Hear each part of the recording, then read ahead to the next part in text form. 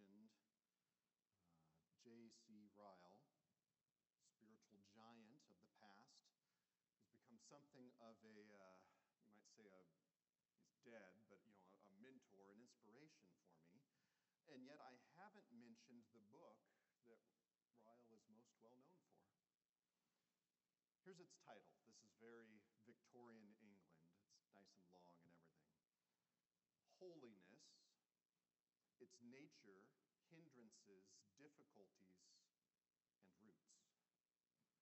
And if you pick up this book, you would see that it addresses a number of topics in the Christian life, from sin to pursuing Christ, from life here and now to what it looks like to look forward toward and have great joy in the life that Christ promises to all who follow him. Ultimately, the book is written to show what holiness is and what it isn't. It's meant to show what the Bible means when it calls you and I and every Christian around the world to live in a different, in a set-apart way from the culture, the people around us. And it's meant to do that while also not causing us to fall into the all-too-common traps of hypocrisy or legalism, such as we see with the Pharisees in the Bible. And I think what's most helpful about the book is that it points us back to the Scriptures. Time and again, it's not just some Victorian guy way back when writing his thoughts. Time and again, he points to the Bible, and here's what I want you to hear. Here's what's so important. He points to pursuing holiness as the way for you and I to have joy. Let me say that again, because I think that's far more radical than we think. Certainly, our culture would not agree with that. So this is, put your antennas up, pursuing what Christ has called us to do, to be, to live, valuing what Jesus values and setting aside, turning from things that Jesus hates. Right? That's what holiness is. That is how we find joy. That's a bold statement. Because that means joy is not going to be found in your job. I don't mean that you can't enjoy your job. I'm not saying it that way. But I know many people who have made their job their life. This is their sense of meaning and purpose. And you know what? When that job goes away, or sometimes when you retire, you're in for a world of hurt. Right? Some of you know that firsthand. You kind of, well, that was my whole identity. What now? Now, a job is not strong enough to put your joy upon. It's not money, which is certainly what our nation thinks it is. We measure everything by money. We measure people's lives by money. That's what we do with healthcare, ultimately. Yet money can disappear. It can go away. Right now, we have a lot of economic uncertainty. Depending on where your retirement is invested, you might have seen some of your joy flowing away. Right now, money's not enough. Health is not enough. I think we've seen that pretty clearly over the last few years. I want to also point out that identity is not enough.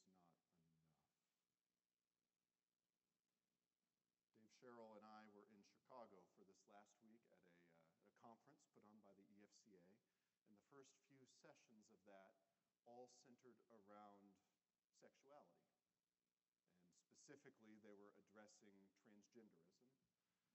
And one of the heart-wrenching things that was brought up again and again across three speakers, one of whom is a gal who was a youth leader. Now she's researching this because she's so concerned, is the way in which our culture is promoting gender and kind of choose your own adventure gender as a way for happiness. culture's idea is that if we just repeat enough that you're accepted and you can be who you want, and then it'll be great and you'll be perfect. And yet, that's not true. Some of you perhaps have struggled in exactly these kinds of ways, and I suspect you could tell us, I don't mean that you need to stand up, I'm not singling anyone out, but I suspect you could tell us that getting everyone to high-five you on Facebook, getting people to call you by your personal pronouns doesn't actually fix anything. One of the shocking things to me that was shared by one of the speakers is that there is peer-reviewed research showing that those who have transitioned in gender have no less of a rate of suicide than those who do not. It does not bring joy. It does not bring happiness. And yet there is something that's being revealed in our society, not only with our confused, our messed up ideas about gender and sexuality, but with everything else I brought up, with our pursuit of money, with our vacations, with our stuff, with our lives, all of that is revealing something, and it's that you and I were made to pursue joy. Right? So apart from Christ, we're still going to do that, but we're going to do it in ways that ultimately don't add up. Right? Maybe you've seen this on a less serious scale, right? Where perhaps you've really wanted a gift for birthday or for Christmas. You know, you left all the hints. You left the catalog, remember those, out with whatever circled, and you figured it out, like, oh, this is what I'm going to be getting, this is going to be great, and you go and you open it on that day, and it's like, oh, okay. I mean, yeah, that's cool, I've got that now. And it doesn't really change your life, does it? Right? That's what I'm getting after here. Is that because of the way that we are made as human beings, because we were, to quote someone from decades ago, which means they're completely irrelevant to our way of thinking, and yet they're right? Because we were made with a God-shaped hole in our lives, which is true, we will try to fill it with something. I once sat under a pastor who he showed a video of a concert. I won't say who because it would embarrass me how long ago and how old this is. But it was a extremely well-known superstar, and the video at times would pan to the audience, and you would see people in the audience. What were they doing? They were worshiping. And the point that the pastor made is that everyone is a worshiper. Absent God, absent looking toward the Lord, you will worship something. And that's what's being done in our culture in every kind of way. This morning we're going to talk about holiness, not in the sense of, I mean, for some of you maybe that's a new word, and if so, I'm actually very glad for you, because that means you don't have all perhaps the wrong ideas in mind. For some of you, that's a bad word. Holiness is what those fundamentalist sort of fuddy-duddies who hate fun and everything else do, and it's just about rules. And no, we're going to see today from Paul that this is where joy is found. We find it by pursuing Christ. He offers it. He calls us into a life of enjoying in how we act, in how we behave, in how we speak. So, with that big picture in mind, let's get down to being a bit more practical. All right, so that's the background. That's why I think this is a topic that could not be more relevant in 2023. But let's not just take my word for it. Instead, as we're going to see in this passage, 1 Thessalonians chapter 4 this morning, the call to be holy isn't old-fashioned, nor is it one that just applies to monks or nuns or full-time ministry workers, but instead the call to holiness is a call to joy for each and every Christian. That's true if you are a grandparent today or great-grandparent. That's true if you are brand new in the faith. That's true if you are 9 years old or younger. Right?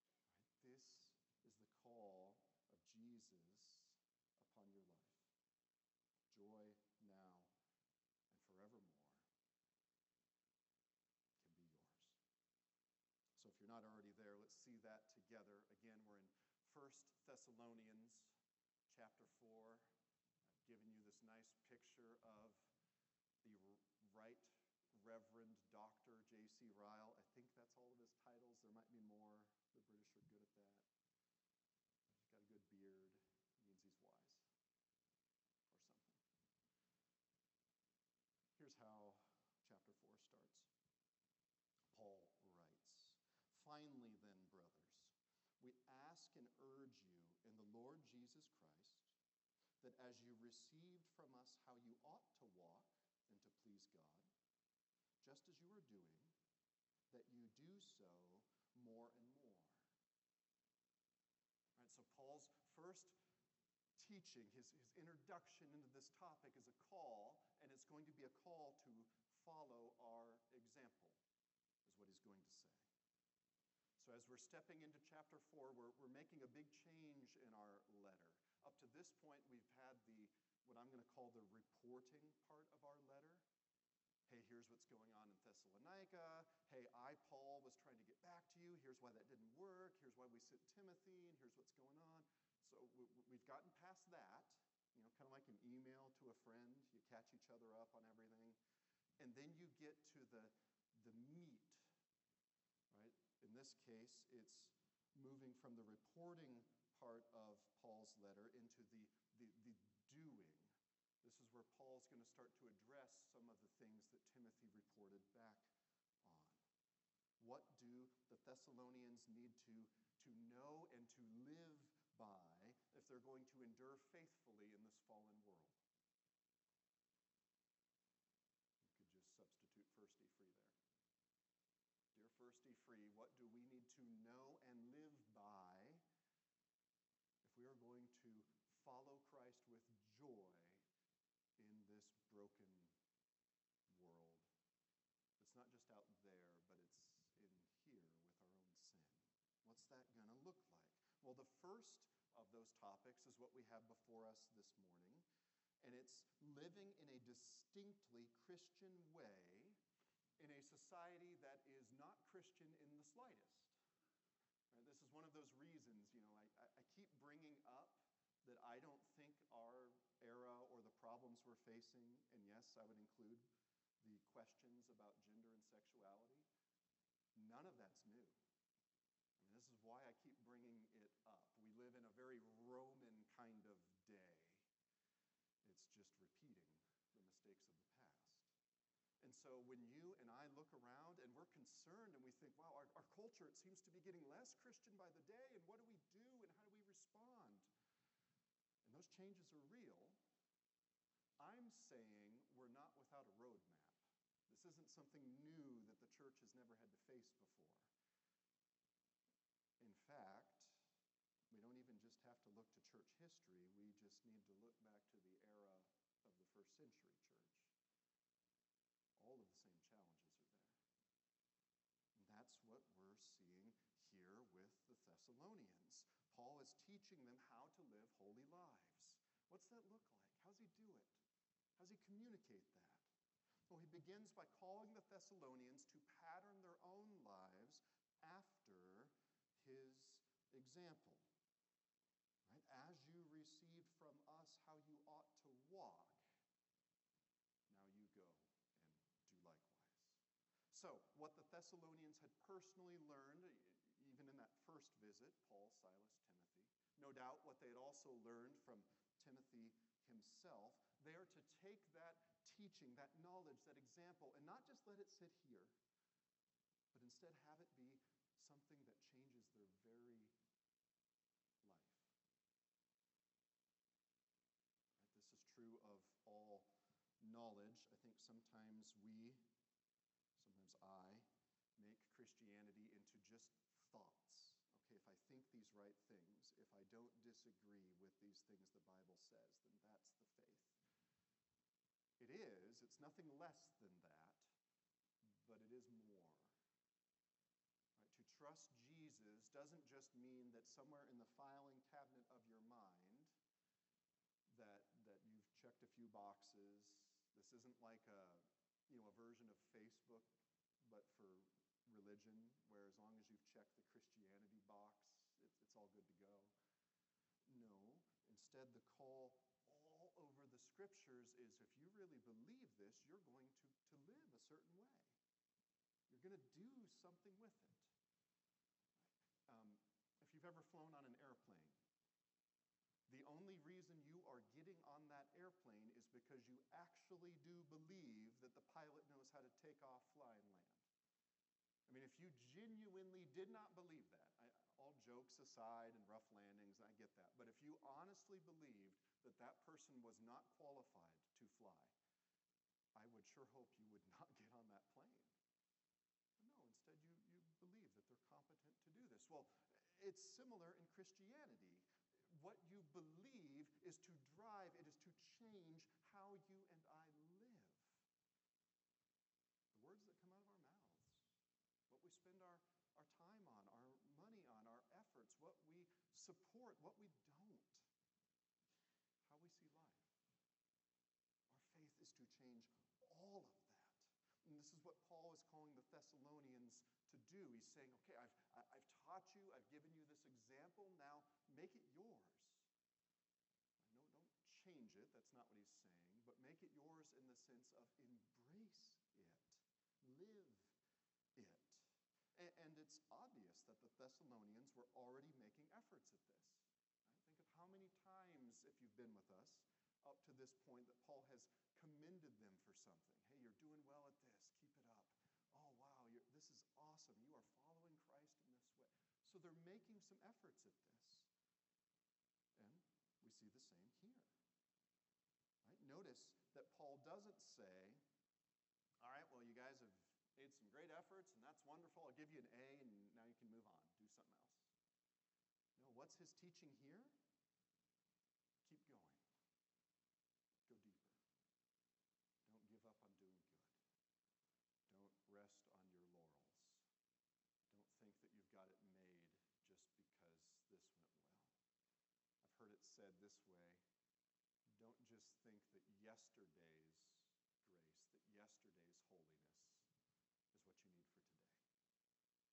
Keep pursuing Christ. Now we're going to look at the how here in just a little bit, but let me stop and challenge us all with a question. If you're an educator, this language will make sense, but I'll try to explain it too. Are you a lifelong learner of Christ?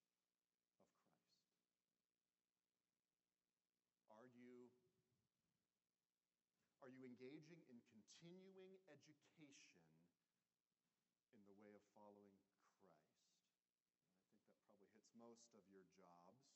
Usually continuing ed, even in non-education jobs. So are you still pursuing him? Do you want to continue growing in him no matter how long or short you followed him? You know, one of the things that brings me the most joy as a pastor is to see that sort of spiritual hunger in someone. Right? To see a man or woman or boy or girl who wants to continue growing and knowing and following their Savior. To see someone who's not afraid to ask questions, even if they think they're wrong, but it matters to them more to understand Christ. And so they're willing to be wrong if that'll get them kind of squared away and on the right track. Right? That's wonderful. That's what we want. And if that's one of the biggest joys, one of my greatest sorrows is to come across Christians who think that they can coast in the faith after trusting Jesus. That Christ is kind of an insurance policy. And as long as you've done the work to, select it initially and then you just keep paying the premiums, that someday it'll pay off. And there's probably someone in here who loves insurance, and maybe you read every little random thing. Good for you. But for most of us, once you bought your policy, it sits wherever, in your filing cabinet, in your email, on the web somewhere, and you hope to never use the thing. Not so with Christianity.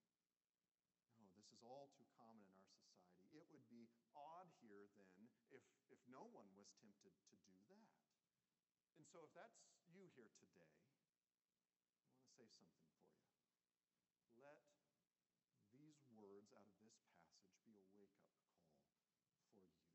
Don't grow spiritually lazy. Don't take holiness lightly. Not only is the cost spiritual and ultimately, if you never have fruit in your life, the scriptures would say you haven't actually trusted Christ. But I would also add, the cost is your own joy as well. Hebrews chapter 12, verse 14 puts this into perspective.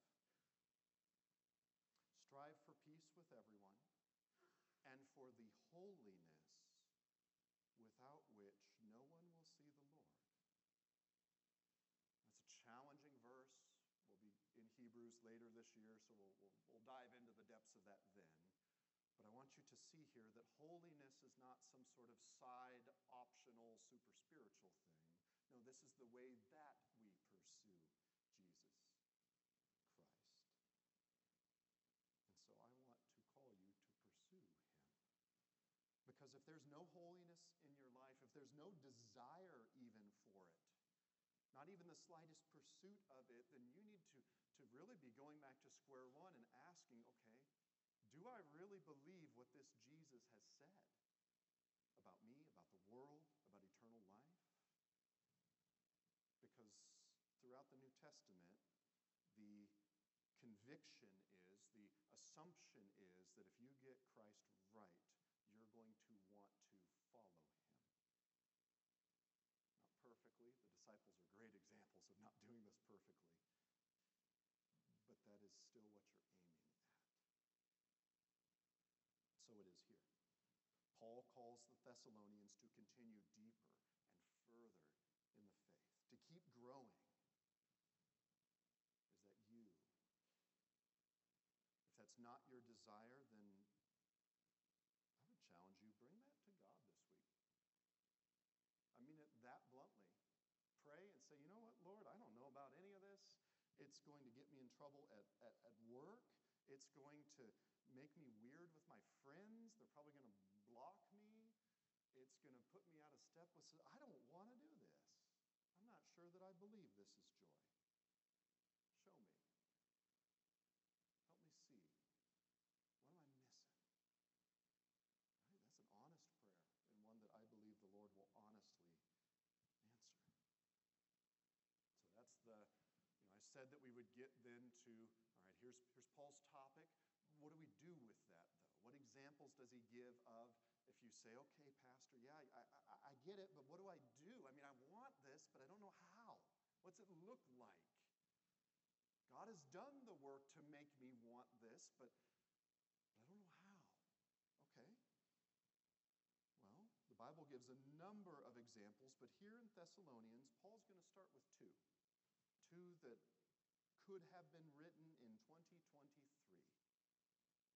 Let me give you the first one. It starts in verse 2. For you know what instructions we gave you through the Lord Jesus. For this is the will of God, your sanctification, that is to say, your holiness, that you abstain from sexual immorality, that each one of you know how to control his own body in holiness and honor, not in the passion of lust like the Gentiles who do not know God, that no one transgress and wrong his brother in this matter, because the Lord is an avenger in all these things, as we told you beforehand and solemnly warned you. For God has not called us for impurity, but in holiness. Therefore, whoever disregards this, disregards not man, but God, who gives his Holy Spirit to you. So how do we pursue Christ in 2023? What does that look like? two examples. Here's the first. It looks like our example of sexual integrity. I've called our current age a Roman age, and so it is. We think that the idea that there are, and the number's always changing, so 70-something genders, and you can switch based on, quite frankly, how you feel or respond that day, and that everyone has to change literally the English language to address. We think that's new. We think that's innovative. We think it's freeing. We think it's liberating. It's not new. It doesn't bring freedom. There's no greater happiness in the Roman Empire than there is today.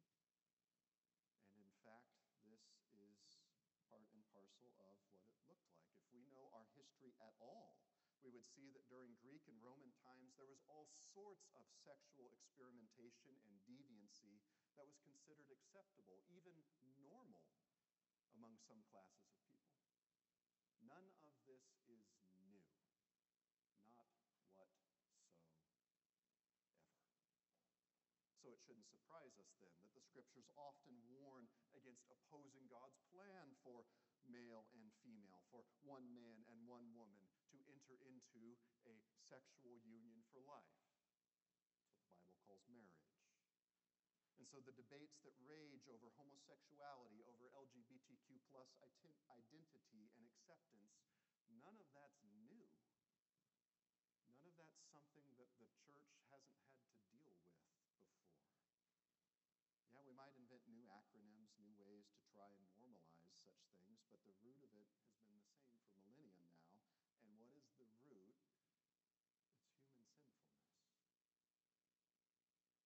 And brothers and sisters, it's not just the sinfulness of people out there. That same brokenness is in all of our hearts. In different ways, to be sure. I get that. All of us, though, are sinners. If there's one thing that the world around us does need to understand and isn't hearing enough, it's that the church doesn't stand against gay marriage, against transgender ideology because of conservative values or a political thing. It doesn't stand against that because we somehow are ourselves, perfect and holy.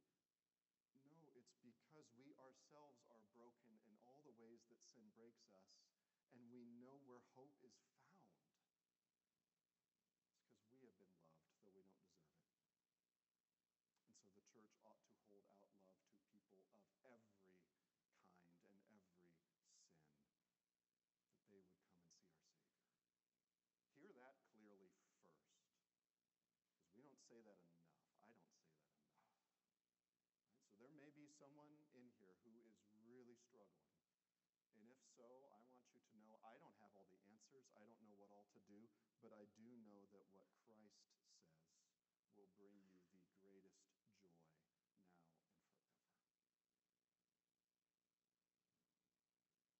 So what's Paul's priority in all of this? Why does he bring this up? What's he doing? Well, it's ultimately that the Thessalonians would, get this, enjoy being in God's will. Right? Again, I'm very specifically saying it that way because, again, we live in an era and in an age which thinks that rules are restrictions, that they keep away our happiness, that they make things worse. I don't believe that at all. The scriptures don't believe that either. Some of you are artists. You work in different mediums. Some of you are artists with wood. Some of you are artists with paper and pen. One of the things that I'm not an artist, but the little bit that I've understood is that limitations actually lead to creativity. It's good to have limits. Our American idea of everything, everywhere, all the time, well, just look at movies, books, really any media that's come out in the last 10 years and compare it to what's come in decades before. There's a whole lot of rehashes and a whole lot of remakes, very poorly done. Apparently everything, everywhere, all the time is not leading to better at all. And I use that example to say here then also that Paul's priority is to show us that when God gives us these truths, he's not burdening us, he's freeing us. We Christians are being told that to reject society's concept of free, open, and undefined sexual expression is weird. It's even dangerous. It's repressive. But that's not how Paul sees it. Instead, what he sees is freedom and lasting joy coming from obedience to God's commands,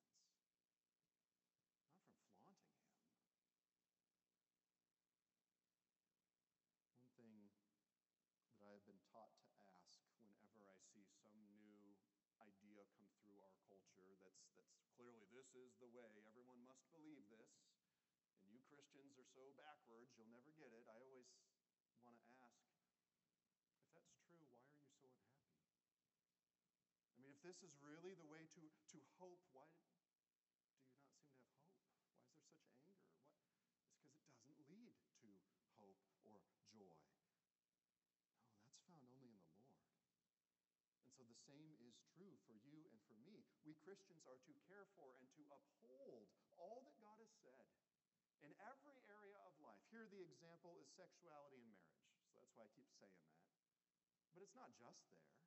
It's also with how we spend our money, with how we love one another. We're going to come to that in just a moment. How we spend our time, what we do, how we care for the people we don't like. Right? This is a comprehensive picture of how we have joy in Christ now and forever. That's what Paul is calling us to.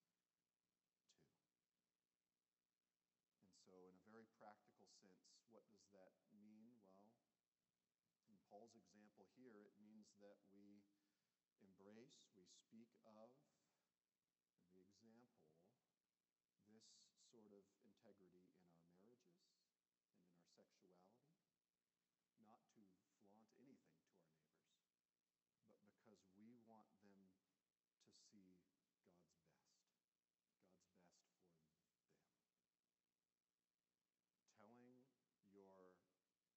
friend, or for some of you I know who have spoken with me, your family member who has embraced a transgender ideology, that this is not God's best.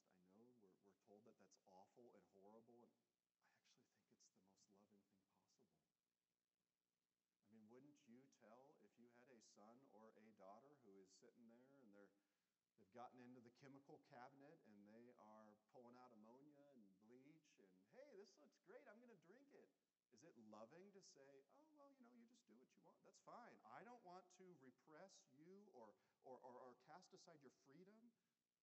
No, we'd say that's abuse. Okay, do we really love our neighbors? Do we really care enough? Yes, by all means, the right time with the right trust and relationship, I get that. But are we asking the Lord for the opportunity to share with them how joy can be found? Whether that takes a long time or whether the Lord just brings that person right in front of you tomorrow. Will we trust God enough? Will we love others enough to want them to know the joy that we know? And so, Paul calls the Thessalonians to be in God's will by abstaining from all forms of sexual immorality, to control their bodies, which is pursuing holiness. It's acting honorably rather than acting like to use the word there, Gentiles, by which Paul means those who don't know Christ. That's his first point. That applies in all kinds of ways. I'm sure I've already kind of opened all sorts of doors in your thinking of, okay, what do we do and what does that look like? And I'm not going to answer all that right now, right? Maybe we'll be coming to more of that in time. My point here is simply to open the door and say, here's what God says is best. Will we embrace it? Will we live it personally? When we personally show self-control and submit to God's plan for male and female, we are pursuing holiness. second. Paul says that God will judge sexual immorality no less than he will judge any other sin. And again, I'm saying that very specifically. I'm not saying it is worse in an eternal sense. I am saying it is certainly no less. This is not okay just because our world thinks it's okay. And that's why it's so crucial that we are asking the Lord, that we're looking for opportunities, that we're praying for courage to share, not in that sort of YouTube gotcha video like, ha-ha, let me tell you how wrong you are and how everything here is bad. That's not loving. I know that gets lots of likes and it's popular, and I don't see that example anywhere in the Scripture. Instead, I do see a clear care for, hey, brother, hey, sister, can we talk? Because you seem to be pursuing sin and it's making you miserable, and can I share with you a different way? See how that's very different? That's very opposite.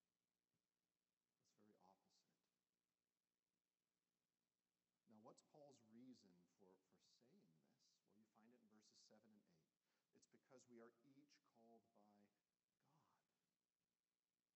Let that sink in a moment. I kind of said something here about a week ago. Here, I'll say it again. Right? It's not just pastors or full-time missionaries or whoever who is called by God. Instead, it's every single Christian. Right? And my calling is not somehow greater than any of yours. So I don't know how you see that, whether that's good news or bad news for you. Right? Maybe I see it as good news. Maybe you think, uh-oh, that's more pressure than I thought. But right, there's nowhere that it says that pastors are somehow having a higher calling, a better calling. Not at all. I have a role, you have a role, and also together, this is part of every one of our role, is to pursue Christ. And when we don't do that in every area, we flaunt God's plan for us. We're not simply disobeying church doctrine, but instead we're opposing God himself. So brothers and sisters, God's will for you, I can say this with 100% surety. God's will for you is to pursue, to uphold the biblical truth of sexuality and marriage, if that's what he calls you to, in your own thoughts and actions. I mean, you're looking for ways that Christians ought to stand out in the world, and what do we do? And what I'm saying here is let's stop, let's put down our phones, close Twitter. Let's put down our donation checks to every political organization that we want to fight our battles for us. You can do those, that's fine. But I'm saying it's here, it's personal, and it's how you and I live. This is how we can show the joy of Christ to the world around us. So pray for holiness. Do what you need to do to remove temptation. Yeah, that might mean, you know what? If you need to put software on your computer or your phone, do it. It's worth it. And if that doesn't work, yeah, you cancel your internet.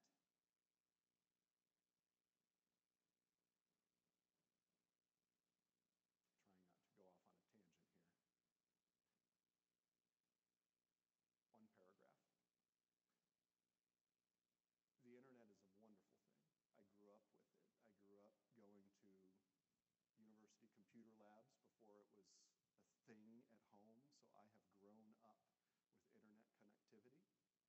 I realize these days you can hardly even apply for a job without the internet, so I understand this is wrapped into our modern life. If this is causing you to sin and reject Christ, cancel your internet, and when you need to go do whatever, go to the library, go to a friend's house. Right? What will we do to pursue holiness? Take that step. I am sure you will not regret it, even if it's hard. Watch what you consume on TV, the situations you put yourself in. Be accountable to somebody. Right? Holiness leads to lasting joy. And if we really believe that, we'll do whatever it takes to pursue it. That's first. Here's second. This one's briefer, but no less important, starting in verse 9. Now, Concerning brotherly love, you have no need for anyone to write to you, for you yourselves have been taught by God to love one another. For that indeed is what you are doing to all the brothers throughout Macedonia. But we urge you, brothers, to do this more and more, and to aspire to live quietly, and to mind your own affairs, and to work with your hands as we instructed you, so that you may walk properly before outsiders and be dependent on no one. So we had our example with integrity in our marriage, or if you're not married as well, it's still a call to integrity in your singleness. Now, the second example Paul gives is an example of a loving life. And that's not anything less important. Right? Just because Christians are being more opposed, our jobs threatened, our brand of politics is no longer just because all that's happening doesn't give us the right to be unloving. It doesn't give us a pass to go all out World War III. That's a huge problem in Christian culture right now, as we're getting our cues from the world around us rather than from the Scriptures. Remember, all this is happening in the first century. Jesus, Paul, Peter, James, pick whichever one you want, none of them respond with anger and outrage and put-downs and we got to talk over all of our opponent. None of them do that. And it's the same problems. So the example of the Thessalonians is one that we would do really well to follow. Let us be known for loving one another. How often are Christians and churches known for our love these days? You want a fun experiment? Fun's probably not the right word. You want an experiment this week? I know a lot of you are, you're tuned into the news. That's fine. It's not a news criticism. Every time evangelical or Christian is brought up, write down what they say next. Are we known for being loving? Is that what people are commenting on? Are Christians known for this sort of Thessalonian care for one another, or is it going to be something about our politics, our ideas, whatever else? And I'm not saying the news media always covers Christianity right. It usually doesn't. But this would be a good barometer for what a watching world is seeing from us. What's that revealing about us? I want you to note how Paul encourages the Thessalonians to not think that just because they've made some progress in this, that they've arrived. Hey, they're great. Other people are saying, it's okay. And no, he calls them, again, just like before, all right, go deeper in here. Don't give up. Right? I know it doesn't look like it, I used to run track. It was a long time ago, back in high school. Right? And I did short distance. I'm terrible at long distance, still am. But I could do 100 yards. And one of the things that my coach would always tell me is, hey, you're getting close to the finish line, that last 10 or even 5 yards, don't fix your gaze there. You need to keep looking forward. You need to run through, was his advice, his phrase. Otherwise, you start letting up beforehand, and usually, in a race that short, you're going to lose. No, we keep going. We pursue further, deeper in. That is what Paul is saying here. This is what it looks like. Continue to pursue this kind of Christ-like sacrificial love that should characterize everything and how the Thessalonians interact, how they live. Right? Notice the examples Paul gives, humbly, without the need to be the center of everything. How they interact with the world, not as busybodies or gossips, but looking to their own calling first and foremost. How they are to work diligently. Right? Christian love should characterize us in all we do, and that includes each of your vocations. So your job, whether you're working in a cubicle, wrangling a spreadsheet, or you're on the production line, or, hey, stay-at-home moms or dads, whether that's raising up the kids, or grandparents that's trying to do the hard work of how do you guide and influence adult children into this Christian. That's all vocation. That is your calling that God has given to you. Right? And we pursue love in how we do that. I assure you that you can live Christianly in whatever life, whatever situation the Lord has put before you. I'm not saying I have answers for all of that. My life's not yours, your life's not mine. But I do not believe that the Lord has somehow put any of us into a situation where you just cannot follow Christ. It may be harder in some ways, it may be easier in some ways. Right? And if that's a struggle of yours, reach out. If nothing else, I will pray for you to try and figure this out. But there is a way. Let's do the hard work of figuring that out. We'll talk more about vocation in the future. Right, for now, at least, go to the Lord in prayer this week. Ask Him to help you perform your duties well, in a way with integrity, in a way that honors the Lord. And lastly, we come to the why. I think it's important that we end with why. Dave Sherrill and I were on a podcast with, I can name drop because I didn't do this. This was all Dave's work. But a little over a week ago, we were doing kind of a pre-planning meeting with the president of the EFCA. It was kind of fun. His name's Kevin, so it's a good name.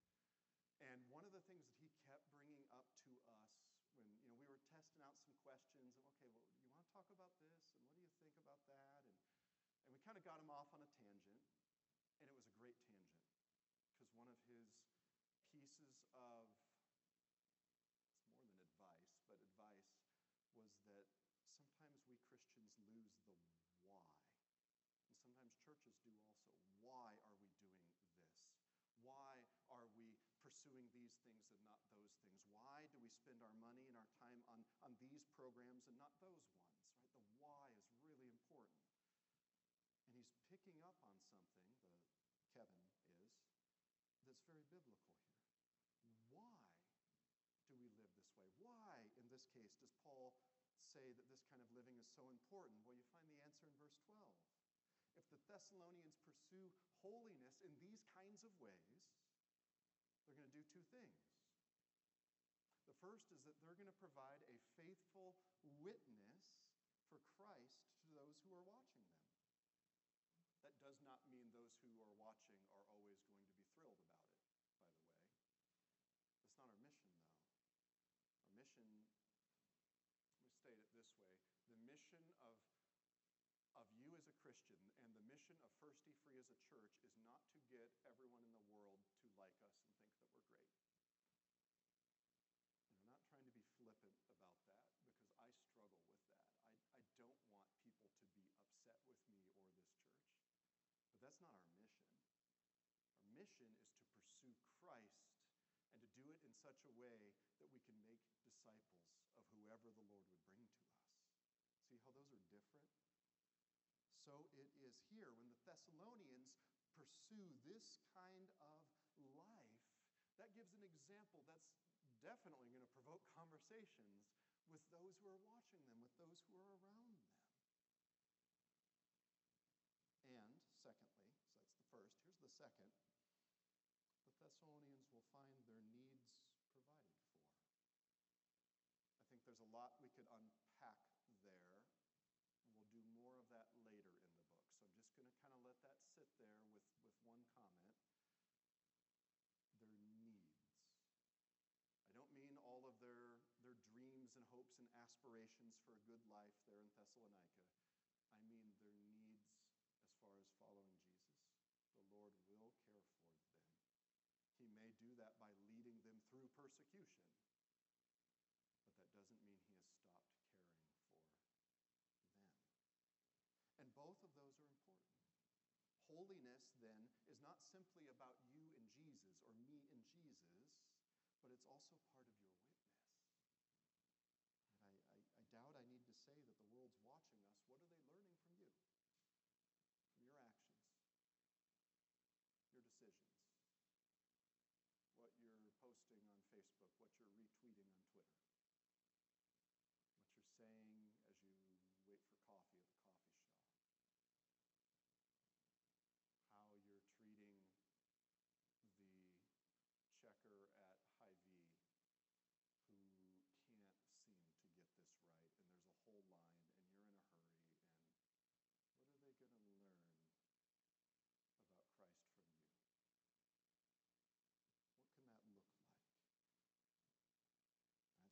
first challenge. Here's the second one. I am ending here, don't worry. Part and parcel of the Lord's care for us is that he puts us into life and situations where our needs can be cared for. For most of you, that's going to be through your work. Or if you're retired now, it's from your work. Yes, God's in charge of that.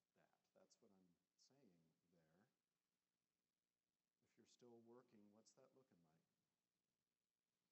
Right, notice what he calls the Thessalonians to do, to live quietly, to mind your own affairs, and to work with your hands, as we instructed you. I don't think that's a call that everyone needs to go be a woodworker, as great as that might be. But that is a call for the Thessalonians as they look around at this unchristian world. How are they to respond? Isn't this really simple? Hey, look to your own life. What are you doing? How are you working? How are you valuing? Right?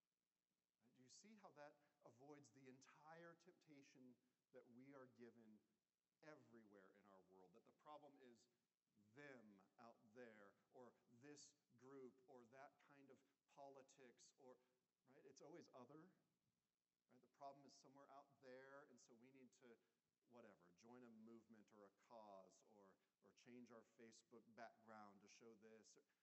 None of that's changing anything. No, what does God say in his word? It's, hey, come back, put up the mirror. What's your own life doing in the midst of all this? You might not be happy with your boss, but how are you working? They may not have any integrity at all, but do you? Everyone else around you might be living, well, unquietly in every possible way. That might be really popular right now, but that doesn't mean it's what you and I should do. Everyone else might be minding everyone else's affairs. We live in a world of gossip right now. That doesn't mean you and I should. See how Paul turns around the mirror and says, hey, this is where holiness is pursued in your own life as you follow Jesus. So brothers and sisters, the call is before us. It's not easy. I'm not saying any of that. I guarantee if you've known me for much of any length of time, you've seen me not always at my best. Right? Sometimes you may have wondered about pursuing holiness. Hopefully you've also seen examples of that, though. And so the call here is not a call to our own perfection, but it's a call to pursue Jesus. He is the author and perfecter of our faith, not us. He is the one who's not just our example, but also the one who gives to us his perfect holiness in eternity. His record becomes ours. He rescues us from ourselves. And so it's because of what Jesus has done that we pursue him, that we follow what he has commanded, what he has called us to, what he has done. When we do that, we personally have the greatest joy that is found anywhere, anytime in this entire universe. And when we do that, we show our neighbors who are trying to find joy and hope and meaning to their lives anywhere and everywhere else, and they're not finding it, and it's not working, and so they're going deeper into whatever Christian, unbiblical ways that our world tries. Well, yeah, that wasn't good enough. No, pursue this. It'll be even better. And we're saying, hey, you don't have to go into the train wreck. We want to show you how we've found genuine joy, rest for the soul, peace in Christ. Let's pray that the Lord would help us to be found faithful together. Would you join me?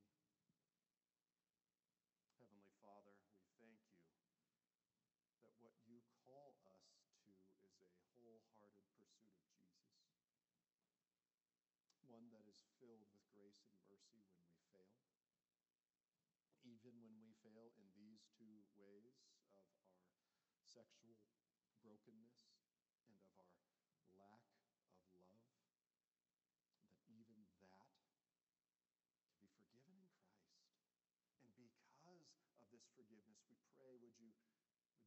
us up and would you point us towards hope in Christ? Would you put into our lives a desire to live with integrity, a desire to